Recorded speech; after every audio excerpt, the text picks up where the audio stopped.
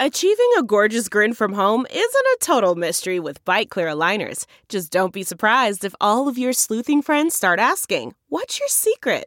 Begin by ordering your at-home impression kit today for only $14.95. Bite Clear aligners are doctor-directed and delivered to your door. Treatment costs thousands less than braces. Plus, they offer flexible financing, accept eligible insurance, and you can pay with your HSA FSA. Get 80% off your impression kit when you use code WONDERY at Byte.com. That's BYTE.com. Start your confidence journey today with Byte. Delve into the shadows of the mind with Sleeping Dogs, a gripping murder mystery starring Academy Award winner Russell Crowe. Now available on digital. Crowe portrays an ex-homicide detective unraveling a brutal murder he can't recall. Uncovering secrets from his past, he learns a chilling truth. It's best to let sleeping dogs lie. Visit sleepingdogsmovie.com/Wondery to watch Sleeping Dogs, now on digital. That's sleepingdogsmovie.com/Wondery. When we're discussing CBDCs in China, we're talking about geopolitical and geostrategic questions. I'm interested in big picture power shifts, and I believe that there is going to be massive battles around the balance of payments, the balance of trade, around the very nature of the global payment system. And this is a front that's being fought right before our eyes, as I said, both between China and other players, but also within China. Welcome back to The Breakdown with me, NLW. It's a daily podcast on macro, Bitcoin, and the big picture power shifts remaking our world. The Breakdown is sponsored by Nexo.io and Stacks2.com and produced and distributed by CoinDesk. What's going on, guys? It is Tuesday, January 12th, and today we are talking about what China's prospective nationalization of Alibaba has to do with central bank digital currencies. First up, however, let's do the brief. First on the brief today, let's do a little review and accounting for yesterday's Bitcoin crash. This was, of course, the main point of discussion on yesterday's show. Now, in terms of price, we've recovered slightly. There was a battle this morning around 36,000, but at least as I'm recording, the bears have won that one for now. Still, that's not really the only data you should know about. Bitcoin's active addresses and trading volumes are now at all-time highs, having surpassed the previous 2017 bull run. It is worth noting that high volume yesterday did in part reflect some newcomers who were panic selling. The number of addresses holding less than 0.01 BTC dropped from 8.54 million to 8.53 million. And overall, the volume was insane yesterday. Larry Cermak from The Block tweeted, Coinbase recorded record daily volume yesterday of 9.56 billion. Just to illustrate how crazy that amount is, that's more than the total volume for Q1 2019 and also larger than the total volume for January last year.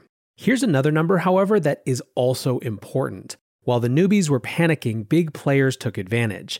The number of whale entities increased yesterday to a new record high of 2,140 addresses. Or more accurately, cluster of addresses. That means these are clusters of addresses that have over 1,000 Bitcoin each. So in total, some number of Bitcoin whales who had 900 or 950 Bitcoins came in and scooped a bunch of that new supply to nudge them over into that whale territory. I also think this means that large investors anticipate this pullback to be short-lived. And if you need some other historical analogy to be comfortable with that, the top to bottom pullback yesterday was around 28%. There were 6 dips down larger than that in 2017 on the way to having a growth year over 1,200% to the former all-time high. 6 separate times. Next up on the brief, let's talk about regulatory good news. Another counter to yesterday's conversation, which was all about regulatory FUD, although obviously on a much smaller scale, 2 Kentucky lawmakers have introduced a bill to incentivize crypto miners to set up shop in Kentucky. The bill would exempt commercial miners from paying 6% sales tax or 6% excise tax on their rigs' electric bills and other mining equipment. They're arguing that Kentucky has the opportunity to become a national leader in crypto mining because of low energy rates. And for me, this is an example of a narrative shift we're living through, where mining is moving from something that's just energy wasting to something that is economically generative and perhaps at larger scale geostrategically important. Third and finally on the brief today, let's do a quick one for the NERP/ZERP kids. Of course, I mean zero interest rate policy or negative interest rate policies. UBS has lowered the threshold for charging savers to accommodate negative interest rates. Starting in July, clients that have deposits worth about $280,000 US will have to pay to keep their money saved. This is obviously the opposite of having your money returned for you in a savings account. Previously, that threshold was $607,000 saved, so a lot more people will qualify under this new system. The Bloomberg piece I read about this also notes that these lenders are pushing depositors to put their money into investment products instead. So we're seeing 1, the elimination of savings, and 2, the push farther out onto the risk curve all in real time. And you wonder why stablecoin and crypto yield accounts are so appealing right now. But with that, let's shift to our main topic. Is China poised to nationalize Alibaba, and what does it have to do with central bank digital currencies? The genesis of this topic is that there are rumors swirling that China intends to nationalize Alibaba and Ant Financial. These rumors are being reported by the International Business Times, and so far they haven't been picked up by other outlets, which means there's not enough evidence for many other outlets to print it as news. Still, I think it's a huge deal, it's contextual, and even if the rumors end up overstated, it's been long overdue for me to do a little review about what's been going on in China's economy and how larger sets of issues interact with their central bank digital currency. The first thread of this story is actually the piece that we discuss most when it comes to China on this show, their in-development central bank digital currency. To review, China had been researching a digital yuan as far back as 2014. However, the announcement of Libra totally pushed the project into overdrive. When Facebook announced Libra, everyone pretty much had gnarly reactions on the governmental level, but China's was particularly intense in terms of its sense of threat. Why? Despite having one of the world's largest economies, China's RMB is not widely used as a global settlement currency or reserve asset. In 2019, for example, here was the currency composition of foreign exchange reserves. USD 60.89%, Euro 20.54%, Japanese yen 5.7%, British pound sterling 4.62%, Chinese renminbi 1.96%, Canadian dollar 1.88%, Australian dollar 1.69%. China does not want to be floating around in position 5 near the Canadians and the Australians when it comes to how people are using their asset as an exchange reserve. Now, there's a similar story as a settlement currency. In 2020, RMB's share of the foreign exchange market rose to 4.2%, up from 0.3% in 2016, ranking 5th globally. However, it was only used for 1.76% of payments, despite China contributing 10% to trade in goods. In other words, the world that China lives in is one where the economy is more successful than its currency. This leaves it vulnerable to the dominant systems for international payments, which are largely run by the US. In particular, the SWIFT system is an increasingly weaponized tool of US foreign policy. It's used to sanction specific addresses, for example, that people can and can't do business with. Now, given this, it's not surprising that Beijing wants to get around the SWIFT system and do so in a way that gives them that privileged place at the center of the new system. The point here is that the internationalization of Chinese currency is a major policy initiative, and I think the DCEP, the Digital Currency Exchange Protocol, is one key part of that. And the DCEP is moving quickly. There have been multiple trials, live trials throughout 2020. They just started another red envelope giveaway in Shenzhen, giving residents the chance to win 20 million digital yuan, about $3 million worth. So 100,000 envelopes will be distributed with 200 digital yuan each to spend between January 7th and January 17th at approximately 10,000 physical merchants. They did the same thing in 2020, but handing out about half as much. We also learned yesterday that the Agricultural Bank of China, which is one of the big 4 Chinese state-owned banks, is allowing customers to deposit and withdraw digital yuan from current or savings accounts at ATMs. This is a new trial. Now, when it comes to the battle for central bank digital currencies, all of these efforts are, of course, light years ahead of where the US is in terms of what's coming specifically from the central banks. However, if instead you see a path whereby private USD-denominated stablecoins actually become a formal part of the money supply, this looks very different. This is why last week's guidance from the OCC, the Office of the Comptroller of the Currency, that federally regulated financial institutions could view public blockchains like SWIFT and use stablecoins as a settlement method, has such huge potential implications, not just in terms of a few banks, but in terms of the global balance of power. A few savvy commenters I saw on Twitter connected the dots and basically pointed out that this could be the new infrastructure for a private-powered digital dollar system in a way that would already dwarf the digital yuan efforts.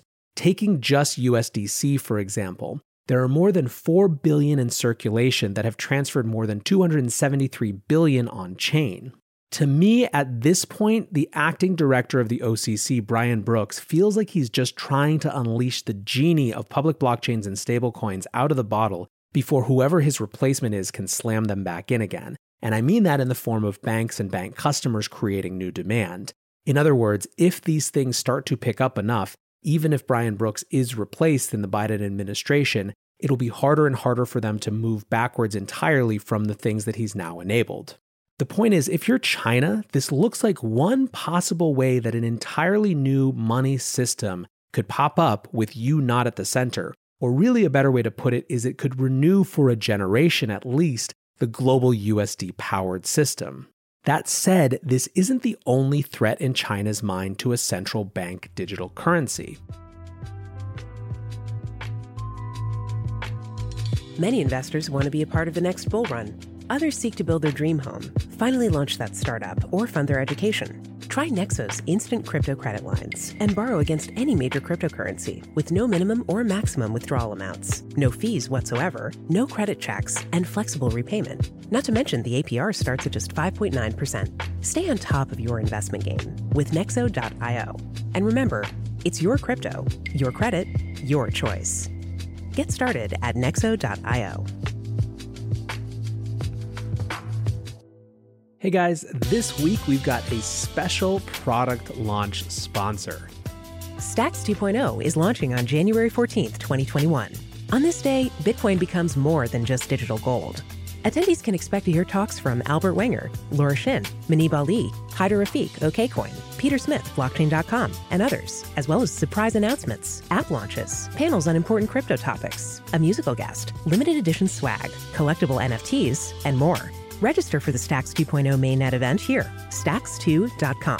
That's stacks followed by the number 2.com. One of the reasons that people often think Asia is more comfortable with crypto is that they're just more comfortable already with mobile money infrastructure. Let's take, for example, Alipay. This is one of the oldest and most important services of Alibaba, having been started in 2004, and this thing is absolutely massive. 1.2 billion unique users, 900 million in China, 300 million outside, 320 million plus daily active users. They represent more than 50% of China's mobile payment market and nearly 70% by volume. Ant Financial, the company that runs Alipay and the fintech arm of Alibaba, was slated to go public on November 3rd. Their $37 billion IPO was going to be, it seemed, the biggest IPO in history. However, it was not to be. On October 24th, Jack Ma, the founder of Alibaba, gave a speech at the Bund Summit. Here's how Time magazine wrote it up. According to an English transcript published by Hong Kong's Apple Daily newspaper, Ma, who is personally worth $48.2 billion, hedged his speech carefully. He described himself as a somewhat retired man sharing the non-professional views of a non-professional, and conceded that his ideas might be immature, inaccurate, or even laughable. Politely, he threw in a couple of quotes from China's strongman president Xi Jinping, but as he began inviting the audience described by Reuters as the great and good of China's financial, regulatory, and political establishment to consider the need for reform of the country's financial system, he crossed a line. He obliquely chided Chinese regulators for stifling innovation and said that Chinese banks suffered from a pawn shop mentality, given that banks, like the informal lenders of yore, still relied on a system of pledges and collaterals. This wasn't all bad, Ma granted. In the old days, he pointed out, a pawn shop was an advanced idea. Had it not been for innovation such as pledges and collateral, there would be no financial institutions today, and the Chinese economy would not have developed over the past 40 years to such a point now. He went on, though, and said, today's financial system is the legacy of the industrial age. We must set up a new one for the next generation and young people. We must reform the current system. This did not go well. On November 2nd, Jack Ma was summoned by Chinese authorities for questioning. On November 3rd, the Ant Financial IPO was nixed by China's securities agency that had previously given it the green light. In late December, regulators had instructed the Ant Group to restructure and adhere to new anti-monopoly rules, among other things reducing the valuation by billions. And then there were the rub-ins. Right around New Year's, Jack Ma was replaced by another Alibaba exec on the final episode of a business talent competition on TV that he had been leading, Africa's Business Heroes. He hasn't been seen in public now for 2 months. For many years, Ma was basically untouchable, an example of China's modern capitalist version of communism. But the Xi administration is hardening to private enterprise. Again from Time. Just a month before his Shanghai speech, the CCP publicized new guidelines on how private enterprises are to help the Chinese state now that, quote, risks and challenges have increased significantly from the expanded private economy. Of course, this runs counter to the repeated and pained efforts by Chinese-owned tech firms such as Huawei, Tencent, TikTok, and Alibaba to portray themselves as independent of government control in the face of mounting U.S. pressure. Persistent reports suggest that Ant Financial might be forced to pass a large chunk of shares to the state, could likewise torpedo its global expansion goals. Meanwhile, back over here in the US, Trump signed an executive order last week banning Alipay and 7 other apps over information sharing with China, which was also the root of the tension around TikTok. Apparently, they're also considering banning investment in these entities as well. Let's now go back to the CBDC dimension of this. David Pan wrote on CoinDesk last year, quote, "The Chinese government appears to view the payments giant as a destabilizing force to China's economy. And the digital yuan is a way to keep companies like this in check. The bank can make it more costly for digital payment platforms to use the digital yuan to lend money, and this might be something the government might want to force. Effectively, these fintech companies are able to offer a variety of new products that look very different than bank products and are in fact increasingly more popular than bank products. However, banks are controlled entirely by the state, and so this is something that's frustrating to the Chinese leadership. There's also an issue with debt in the country. Again from Pan on CoinDesk, Ant's booming lending business has struck a nerve with China's top financial regulators at a time when the country is already battling increased default risks and weak banks. To curb fintech's giants' growing influence over the country's economy, Beijing's authorities proposed a new set of anti-monopolistic practices on fintech companies in December. And then here's a quote from my former roommate, friend, former collaborator, and former Breakdown guest, Graham Webster, who's the editor of the DigiChina project at the Stanford Cyber Policy Center, who said, "There is a lot of power in the Chinese government's economic and financial management infrastructure, and if Ant was to erode that power, important people would see it as a step too far. But the Chinese government also prizes these leading companies as drivers of technological independence. The party would have to perceive significant threats to tear them down." So are those threats there? Well, it seems like they might be. Commercial banks in China have been losing cash deposits to these fintech companies. Just for a sense of the scale, the Chinese mobile banking market saw $8 trillion worth of transactions in the last quarter of 2019, with Alipay taking 55% of that. So at this point, you may notice that there are some interesting parallels between discussions happening over there and discussions happening over here in the context of big power. Although in this case, it's not speech rights, but the very financial system itself. China, specifically Xi's CCP, wants more, not less control over the economy, and more, not less ability to export that influence, and it is lashing out at both external and internal threats. Which gets us back to the rumors. According to the International Business Times, China is now planning to nationalize not only Alipay, but the entire Alibaba and Ant group. An internet finance industry insider told Radio Free Asia that, quote, "This is probably coming from the highest levels." Now, even if it doesn't go to full nationalization, it's clear that they want to make an example of Alibaba, which gets us back to Graham's point that the Chinese government also prizes these leading companies as drivers of technological independence. The party would have to perceive significant threats to tear them down. Alipay and its growing influence reduced the raison d'etre for a Chinese digital currency and put major bank decisions in the hand of an independent, non-bank, non-state entity that has been allowed to operate so far, but it seems like that is no longer the case. I guess to wrap up, the point that I want to make about this is that when we're discussing CBDCs in China, we're talking about geopolitical and geostrategic questions. I don't tackle this topic because CBDCs are one of the things that crypto people talk about. I'm interested in big picture power shifts, and I believe that there's going to be massive battles around the balance of payments, the balance of trade, around the very nature of the global payment system. And this is a front that's being fought right before our eyes, as I said, both between China and other players, but also within China. I hope this was a useful little background on that. I have a great guest coming on later in the week who's an investor who thinks a lot about China, so I hope you'll enjoy that show. For now, guys, I appreciate you listening. I appreciate you allowing me some diversity in the topics I cover. And until tomorrow, be safe and take care of each other. Peace. Why?